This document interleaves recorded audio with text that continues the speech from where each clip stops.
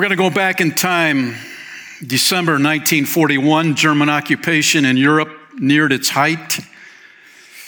Reinhard Heydrich was the ruthless and powerful Nazi SS commander appointed by Adolf Hitler to be the protector of occupied Czechoslovakia.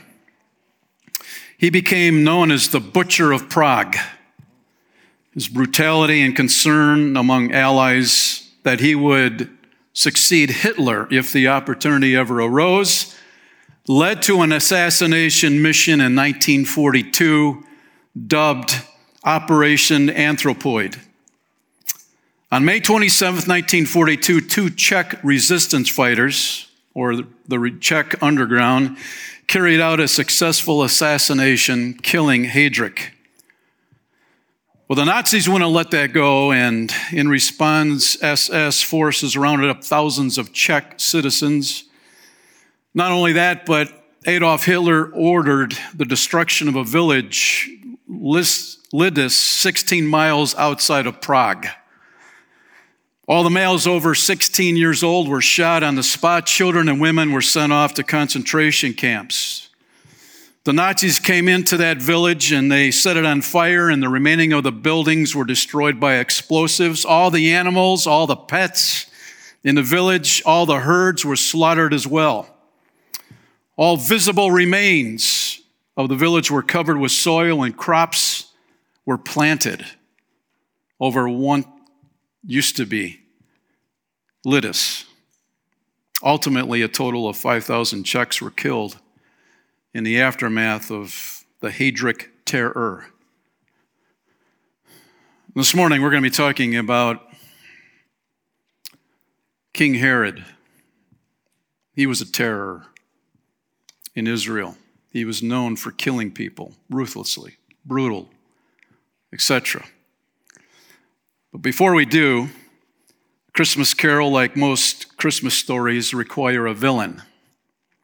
Somebody whose chief goal is to make Christmas miserable or non-existent for everybody. Dickens gives us Scrooge. He came around though, right? He came around eventually. It's a Wonderful Life has Mr. Potter, right? Mr. Potter, remember him? And then the Grinch Who Stole Christmas. The Grinch. Yeah, man. The Grinch. Good man. But the original Christmas story has its own monster, and Herod is a legit villain, man. He was out to destroy that first Christmas. And I don't know if you've noticed, you never see Herod in any nativity scenes, do you? No, he doesn't show up. He's left out on purpose because he's got a bad reputation. In 63 BC, Pompey, the Roman general, stormed Jerusalem and claimed the entire region for Rome. And Rome became firm in their control.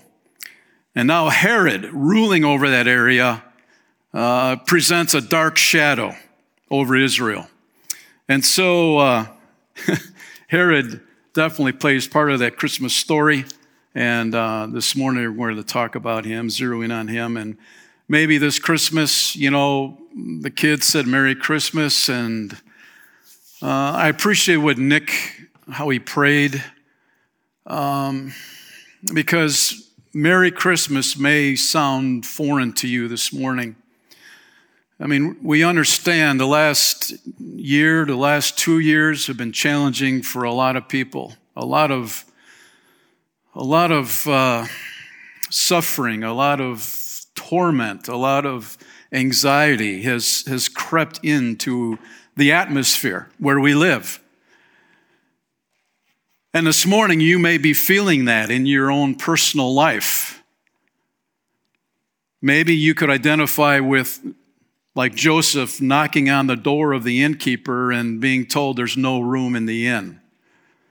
I don't know if that's ever happened to you. I've got a story to tell, and I won't tell it, but when our kids were little, we literally started up in Door County and finally ended up in Milwaukee before we could find a hotel room. So it's a bad day, right? It's a bad day.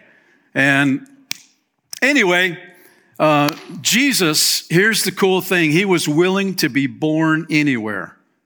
Think about that. He came as a baby. He was willing to be born in a barnyard, basically. And if Jesus is willing to do that, there is nothing that will keep him away from you. I mean, he's willing to go anywhere on a search mission to rescue you so that you could experience an incredible relationship with your Heavenly Father and with His Son, Jesus Christ. And so we look at this morning that first Christmas, that, it was challenging.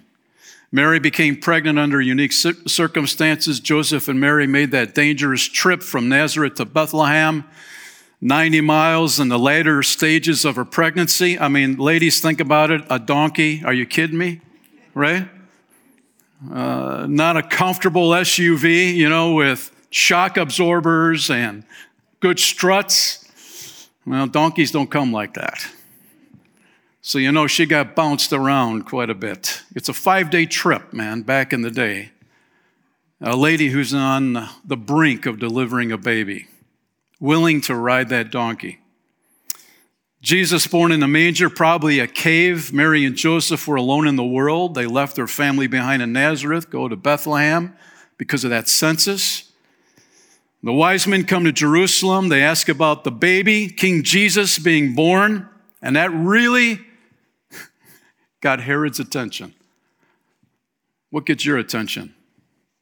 What has got your attention right now in life? What's consuming your thoughts when you try to go to sleep at night? What's the first thing you wake up thinking about? I want to tell you that God has some good news for us this morning. In fact, we know that Herod was so disturbed that he ordered a death sentence on all the baby boys in Bethlehem. Kind of like Reinhard Heydrich after he was killed. The order coming down from Adolf Hitler to destroy an entire village. It doesn't seem human, does it? How another human being could destroy the lives of others. Well, that was King Herod. So number one in your notes, Jesus is born and Herod is ticked.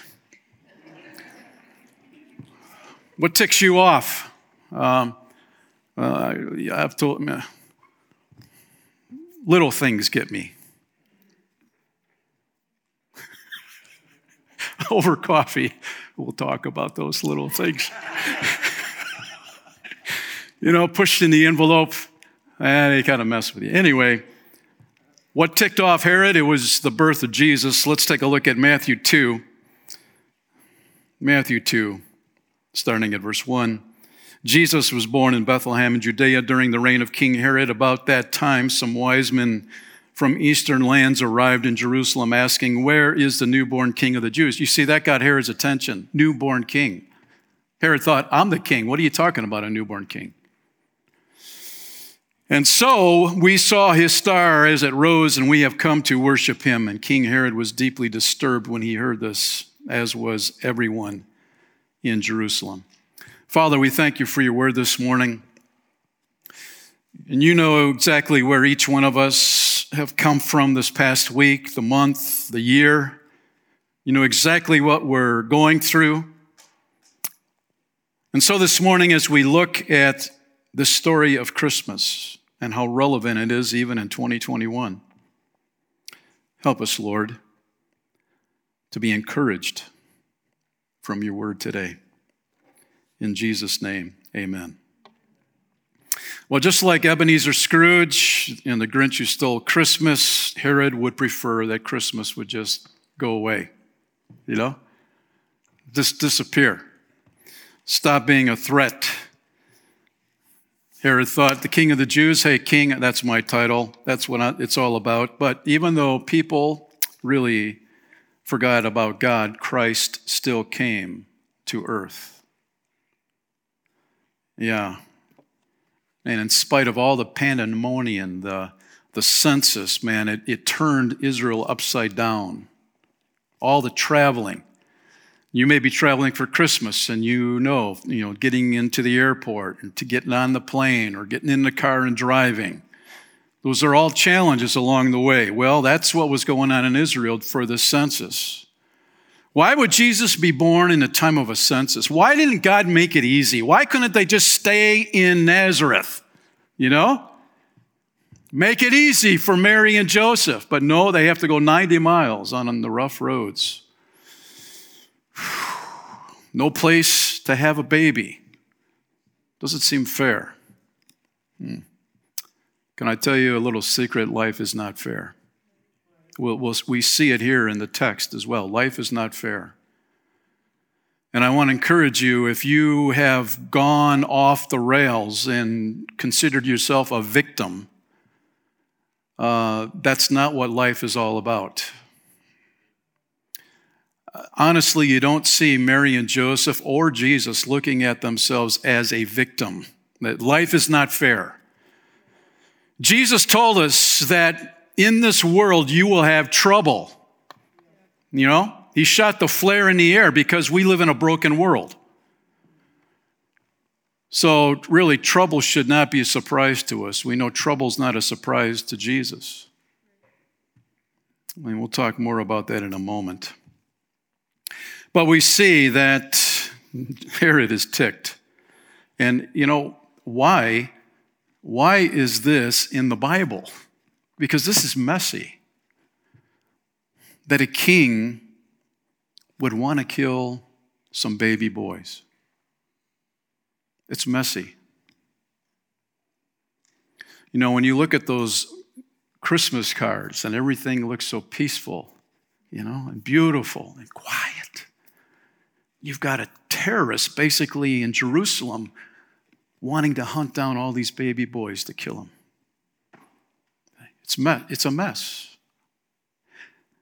Our world is exhibiting some of that right now.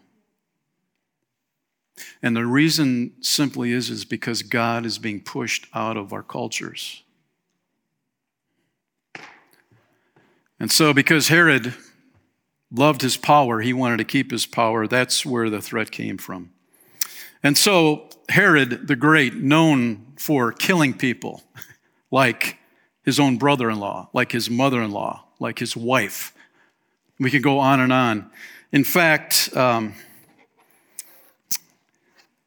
Josephus, the historian from back in that day, called him a barbaric. Somebody else called him the malevolent maniac. How would you like to be living under those conditions, where you never knew if you were going to survive today or tomorrow? What would happen with your family in the next week? That was the kind of stress these people were living under.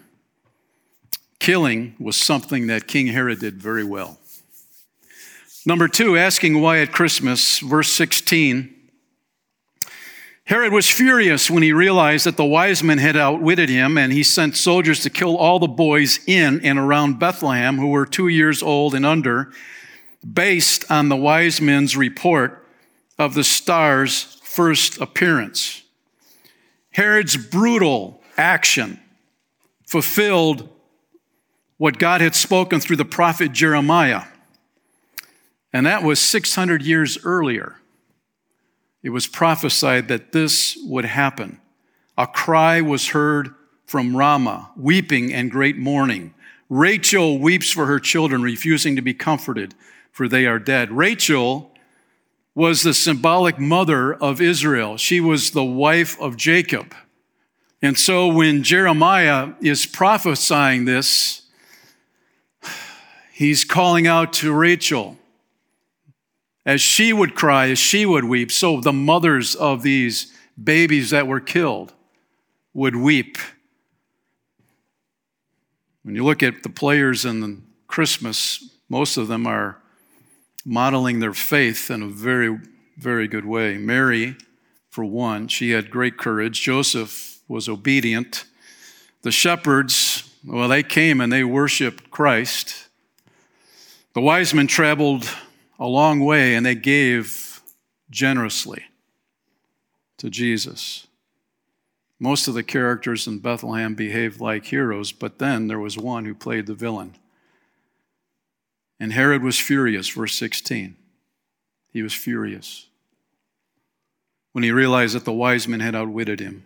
And so he sent soldiers to kill all the boys in and around Bethlehem who were 2 years old or younger. Why didn't Herod make the trip himself? I don't know. But he sent the military to go do this job. Bethlehem, simply 6 miles south, you could see it on the map, 6 miles south of Jerusalem. It would take a couple hours walking, a slow walk. And Herod didn't consider himself worthy to go to Bethlehem. And so maybe we could ask this question: if God warned Joseph and Mary about Herod's intention, why didn't he warn these other parents? That's a good question, isn't it? Asking why at Christmas. Again, life is not fair. Why isn't it? Why didn't Jesus or God warn the other parents that Herod was about to kill their baby boys? That's a good question, and I don't have an answer for it. And that's the thing where we have to settle it, friends, that there's a lot of questions that happen in life, and we will not have answers until we get to heaven. And we have to have that faith, that core, that foundation in our lives to be able to trust God in the good and the bad. Why? Because life is not fair. But we see that God preserved his son that day because he knew that he would grow up to be a man and that ultimately he would die on a cross. He would die on a cross for your sin and my sin. And so we could simply say, Jesus escaped the first time, he would not escape the second time, so that we would escape for all time. When we put our faith and trust in him, we escape eternal separation from Almighty God. And so this truth really would be a small comfort to the grieving mothers and fathers in Bethlehem after their sons were killed. Now, there's an article written called "Why Does Life Have to Be So Hard?" I think many of us can identify with it. Michelle Lindsay says, "I'm catching on to the fact that life is hard. In fact, life is difficult at times. And with that, I start to question God's wisdom in all this." I mean, come on, here we are running around on this earth, trying our best not to get devastated by something awful. You may say you don't fear, and I say, if that is you, you may be in denial. People are afraid. And they want to know what they're supposed to do with all the stress and turmoil. They want to know how they can possibly find any hope as they look around at the loneliness and despair. They distract themselves from the thought that at any moment the rug could be ripped out from under them. At any moment their world can turn upside down and their lives can shatter into a million pieces at a blink of an eye. I struggle. I have friends who are struggling. Huge, devastating things are looming. And there seems to be no end in sight. It makes me angry. Don't tell me to think positive or give me answers that are only meant to smooth over my fears. False hope, because none of it makes sense. Why does life have to be so hard? Why? And then I cry bitter tears because I hear no answer, and nothing changes for the better, and all I hear is silence. And I save the sobs caught in my throat. The other day, my adult son told me he felt afraid. The air was instantly sucked out of me. I felt so sad I wanted to minimize his feelings because the thought of my child, the child I brought into this world, facing their future with trepidation, made me want to weep. This is the child who, for the most part, has had more happy days than sad, and whose smile lights up a room, and now he is fearful and without any peace. I ask myself, what did I do bringing my son into this dark place? I think Mary and Joseph probably wondered about that at times as well. Then I thought of God, my God, the one who is a father and who loves purer and deeper and truer than me. In fact, he is the definition of love. And I wondered how he would be able to bring his son to this wretched place. And then I told myself the things I know. I don't worship some faraway God who is far removed from my pain. I don't worship a concept, an ideology, or a human leader. I try not to worship anything more than him, and that includes my children, my marriage, or myself. I worship a God who is near. He didn't just drop me on this planet to suffer and struggle and walk away. He didn't put me here to be good or amazing or well-behaved. He planned me. And he had my rescue in mind before I was even born, before I ever messed up. I made a disaster of my life. Jesus made a way. I am his daughter, and he cares about my pain. He listens. I don't know why things have to feel so random and cruel, but he knows cruel. He knows tragedy. He hears me, and he intercedes for me. There's really nothing I experience that he can't understand. If he hadn't suffered so greatly, I would be too angry to even cope. I might just freak out and give up. But I have never walked the painful road he walked, and I never will. So we can keep going towards the joy set before us. Yes, there is still silence and unanswered prayers, and many things make no sense to me, but I can't help but rest knowing he is right here with us. He didn't stay far away. He gave us himself so we could touch him, be held by him, and we will one day rejoice with him on the other side of this dark world. Well said. Well said.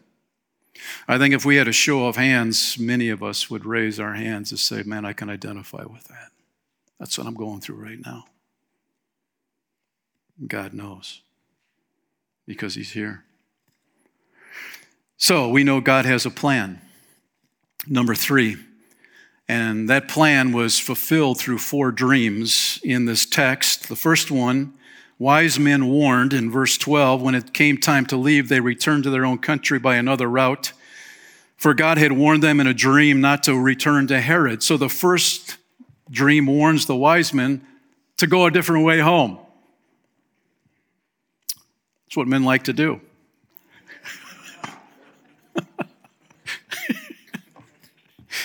Take another way.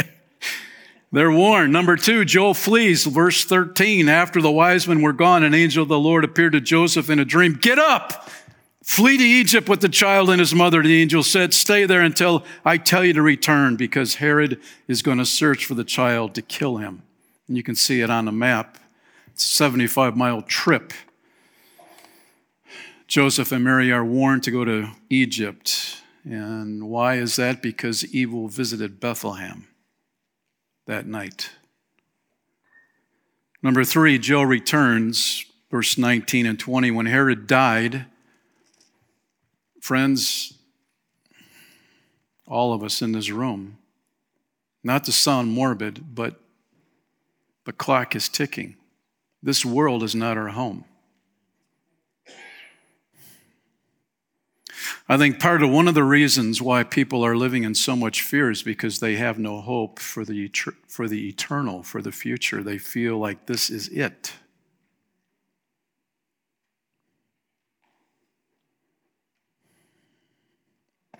This is not it. Your soul will live forever, either in the presence of God or away from God. It's heaven or hell. There's no middle ground. That's why Jesus came, to keep hell out of you and give you that free gift of salvation. And so,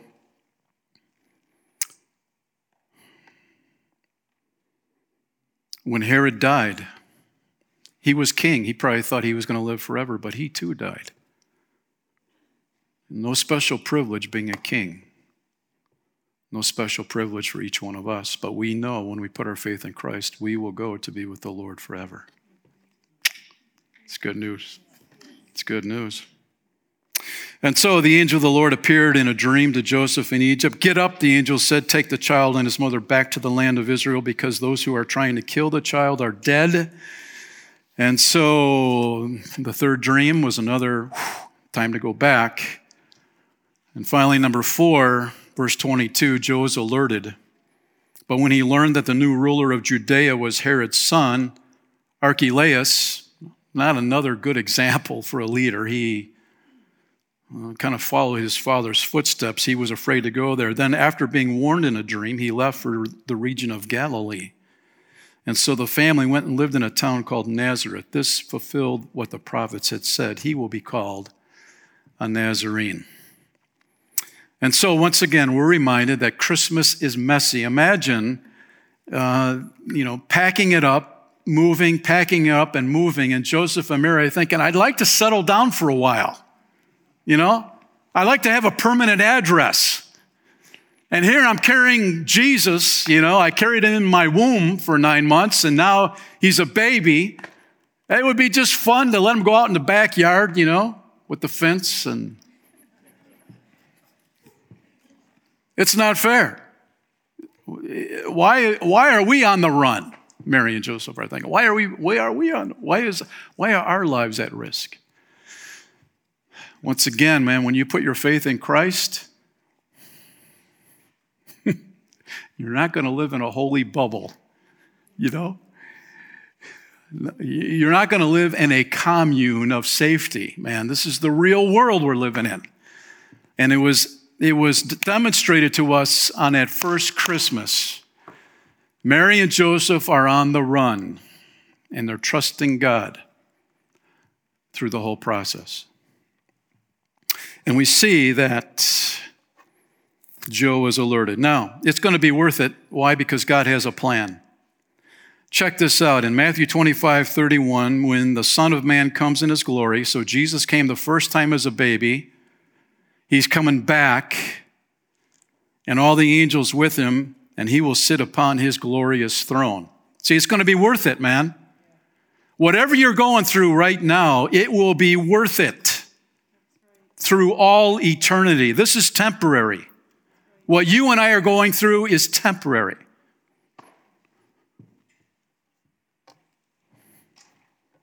Paul said in 2 Timothy 3:1, in the last days there will be very difficult times. Peter told us in 2 Peter 3:3, most importantly, I want to remind you that in the last days scoffers will come, mocking the truth and following their own desires. Hebrews 1:2 says, and now in these final days he has spoken to us through his Son. Friends, Jesus is speaking. He is speaking. And the question is, are we listening?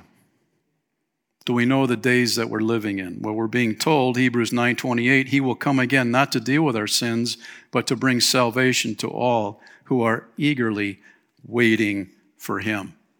Are you waiting for him? Huh? It says we should be eagerly waiting for him. We're looking forward to that day. Jesus came, Christ will come. But he won't come as he came. He came quietly into Bethlehem. He will return with a shout this time. Yes, he will. Matthew 25:32, all the nations will be gathered in his presence. And if you need any more reminding, 1 John 2:18, dear children, the last hour is here. So when we look at the timeline, when we look at the clock for planet Earth, it's nearing midnight, friend. When you stop and think about world history, we are living at the tail end of it. And what a privilege that is, to be living for the Lord. Rick Warren tells a story about the time he took his wife shopping, and of course, as men, we always sit in the car, don't we? As we let our wives meander through the stores, right? Well, his daughter was 3 years old at the time, and she was in the back seat, in her car seat. Rick was hoping this would be a quick turnaround, so he didn't get his daughter out of out of the car seat. And his little girl was, making a little noise back there. And finally she couldn't take it anymore. And she put her head out towards the window and yelled, "Please, God, get me out of this." And we can identify with Rick's daughter, can't we? Like, there are many times when we feel, "God, get me out of this mess." You right? Yeah. We do anything to get out of it. Ethan Hawke, he's an actor in Hollywood, 51 right now, but he started out as a young actor, and one of his contemporaries was River Phoenix. Hawke looked up to him, but tragically, Phoenix died of a drug overdose back in 1993. Later on, Hawke was interviewed, and he talked about his friend. Drugs and alcohol and depression are formidable opponents all over the world. People think getting what you want will make you happy, but a sense of self, purpose, and love don't come from the outside. You can't get distracted by this culture that celebrates things that sometimes aren't what they seem. And friends, when we look at our culture today, people are coping in a variety of different ways, and Hawke is saying drugs and alcohol, man, they just can't cut it. I've got a friend who doesn't go to church, and we had a conversation a couple weeks ago. And he said, at night, I smoke pot just to bring me down, settle me down, before I go to bed. You see, people are coping in different ways. How are you coping with life right now? Is it artificial? Mary and Joseph, they were living under a lot of stress in their day, but they trusted God, and they trusted Him alone. It's so easy to lean into temporary fixes, but it's not going to make a permanent difference in your life. And so, Jesus tells us in John 10:10, the thief's purpose is to steal and kill and destroy. And you could say he's doing a pretty good job. But Jesus overrides that. He says, my purpose is to give them a rich and satisfying life, a life with purpose, a life with meaning. And so, I was reading in Hebrews just about 2 weeks ago, came across Hebrews 11:35, and I thought how relevant it is. Talking about the hall of faith, those that kept their faith in very turbulent times. And it says here, but others were tortured, refusing to turn from God in order to be set free. Refusing to turn from God in order to be set free. So if you renounced your faith in Christ, they would be free from torture and confinement. But here's the answer. They placed their hope in a better life after the resurrection. You see, that's the deal. We need to be keeping our focus on heaven because that's the real world.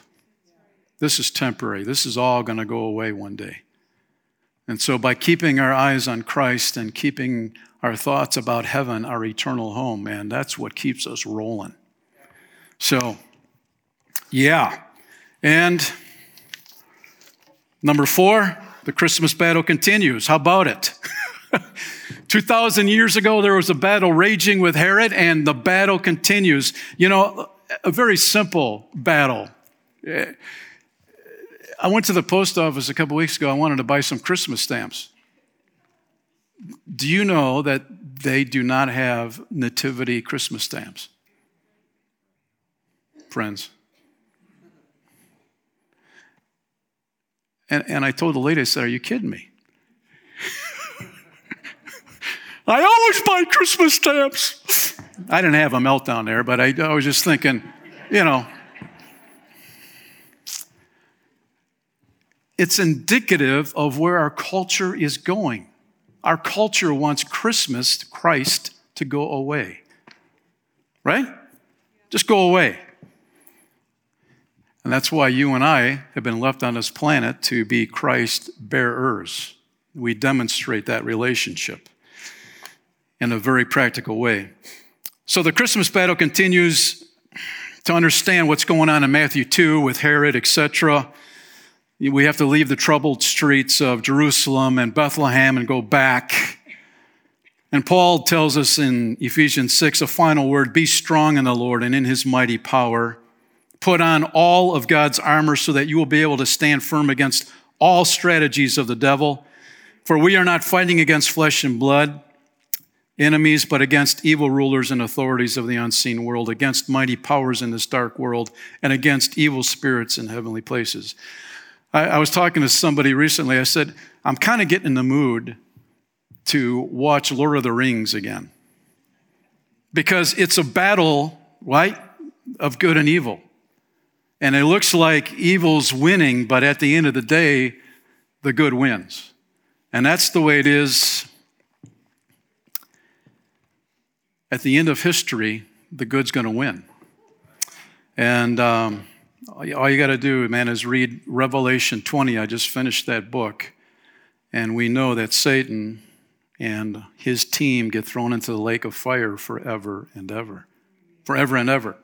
How long is that? It's forever and ever. Right? Yeah. So we know what's going to happen. And we look forward to it. But we can go all the way back to the Garden of Eden. That's where it all began, this battle of good and evil, when Satan, in the form of a serpent, tempted Adam and Eve to disobey God. And that's where sin, Pandora's box of sin, was opened, and it will never be closed until the end of time when Jesus shuts the door on it once and for all. All the pain, all the suffering. Oxford High School in Michigan, my sister, her daughter teaches there, and her 4 grandchildren attend that school. They knew all the victims that were shot. See? The grieving, the pain, the suffering that's going on in that community. Where does that come from? That comes from all the way back in the garden where hatred and evil. And Herod modeled that so well. And it's so easy, in fact, that when we look at Herod, or as we look at the Adolf Hitler, etc., we say, man, I'm so much better than them. Listen, we all have a little bit of Adolf Hitler in us, friend. We'll talk more about that in a minute. But when Adam sinned, Romans 5:12, sin entered the world. Adam's sin brought death. So death spread to everyone, for everyone sinned. Yes, indeed. So this battle will rage. It will continue to rage. Paul says, put on that full armor of God and stand firm. Let's stand together. Which reminds me, I love being here. I love being with you. Really. I don't have my fingers crossed. There is something about coming together, man. You know? Montanio, I went up to him and beat him on the chest this morning, man. I said, hey, man, I missed you last week.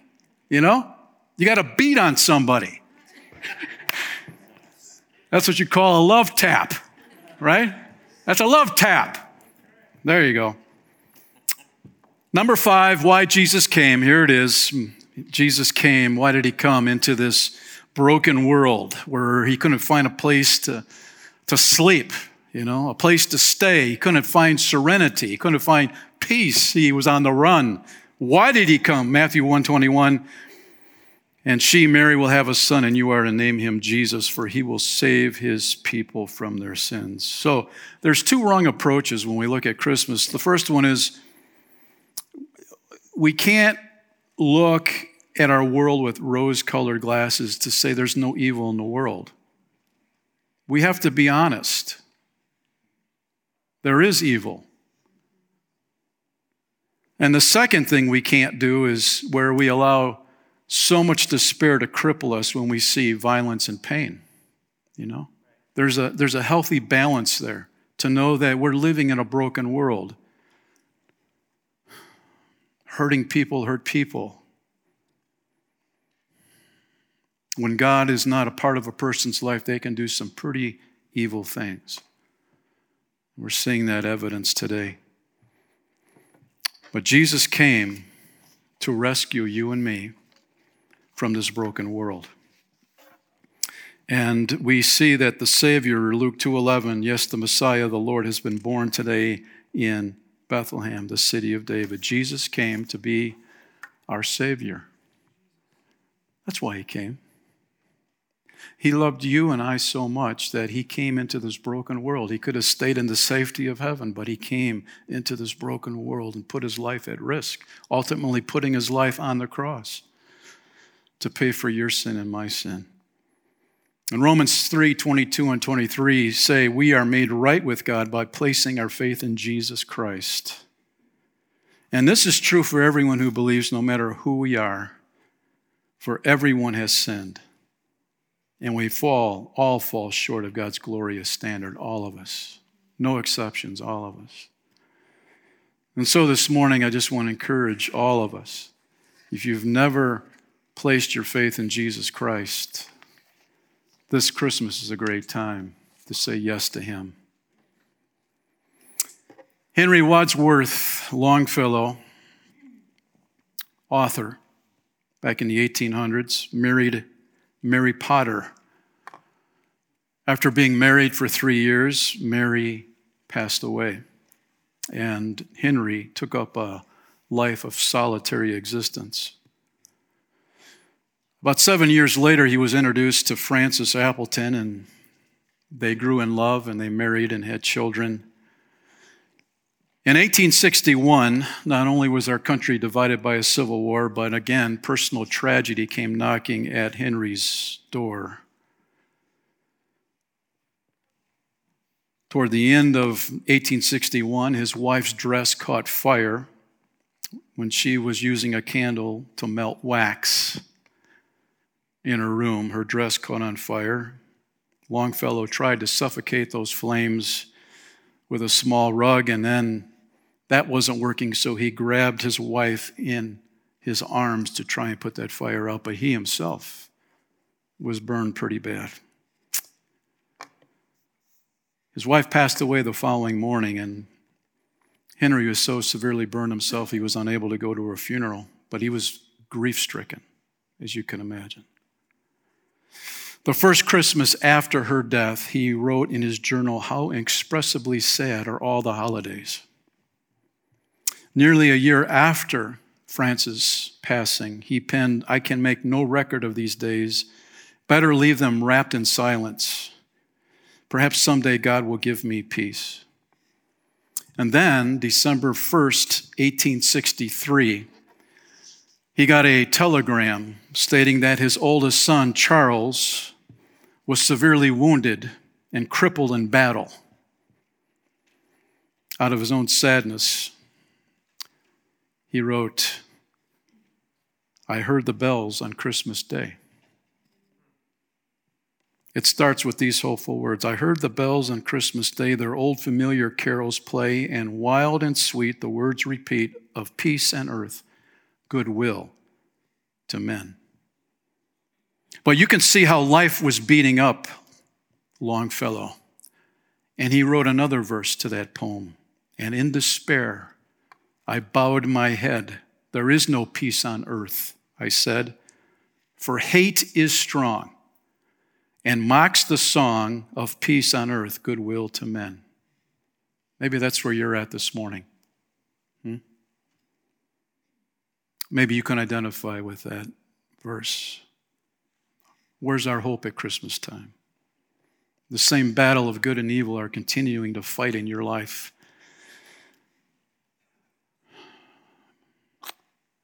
What are you going to do? Well, Longfellow went into that dark period in his life, and he came out of it, and he wrote this final verse. "Then pealed the bells more loud and deep. God is not dead, nor doth he sleep. The wrong shall fail, the right prevail, with peace on earth, goodwill to men." Henry Wadsworth Longfellow experienced pain, loss, suffering, And you can see the process. But he finally settled it where he placed his hope in God. And friend, I want to encourage you this morning, whatever you're going through this Christmas season, the most important decision you can ever make if you don't have a relationship with Christ, you say yes to him this morning. Jesus, you died for my sin. You paid it in full. You took my place. Forgive me. And I thank you for forgiving me of my sins. And today I place all my trust in you. Jesus, be my spiritual leader. And may this be a beginning of a tremendous relationship with my loving Heavenly Father, who allowed his Son to come to a broken world to die for my sin. And 3 days later, come crashing out of that tomb to prove that death could not hold him. And that's not going to hold you once you put your faith in Christ. So, Father, we thank you this morning. Thank you, Lord,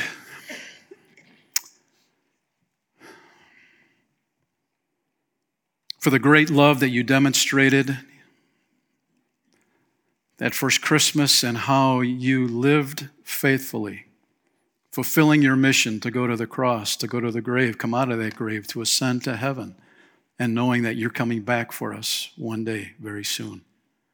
I pray for each person in this room, Lord, no matter what each of us are going through, you know fully well. You know exactly what we're going through. And for that, we're grateful.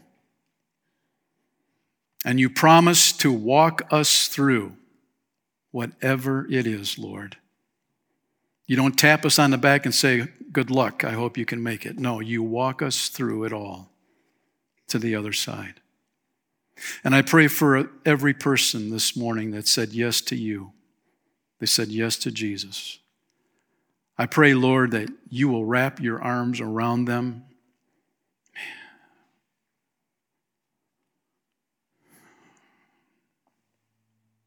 Oh God, make yourself known to them in a very personal way. And we thank you, Lord. You're a God who wants to have a relationship with us. That's what it's all about. It's not a religion, it's a relationship. We want to know you. We want to get to know you better this Christmas. So thank you for the good work you're doing, Lord, and will continue to do in each one of our lives in Jesus' name. Amen.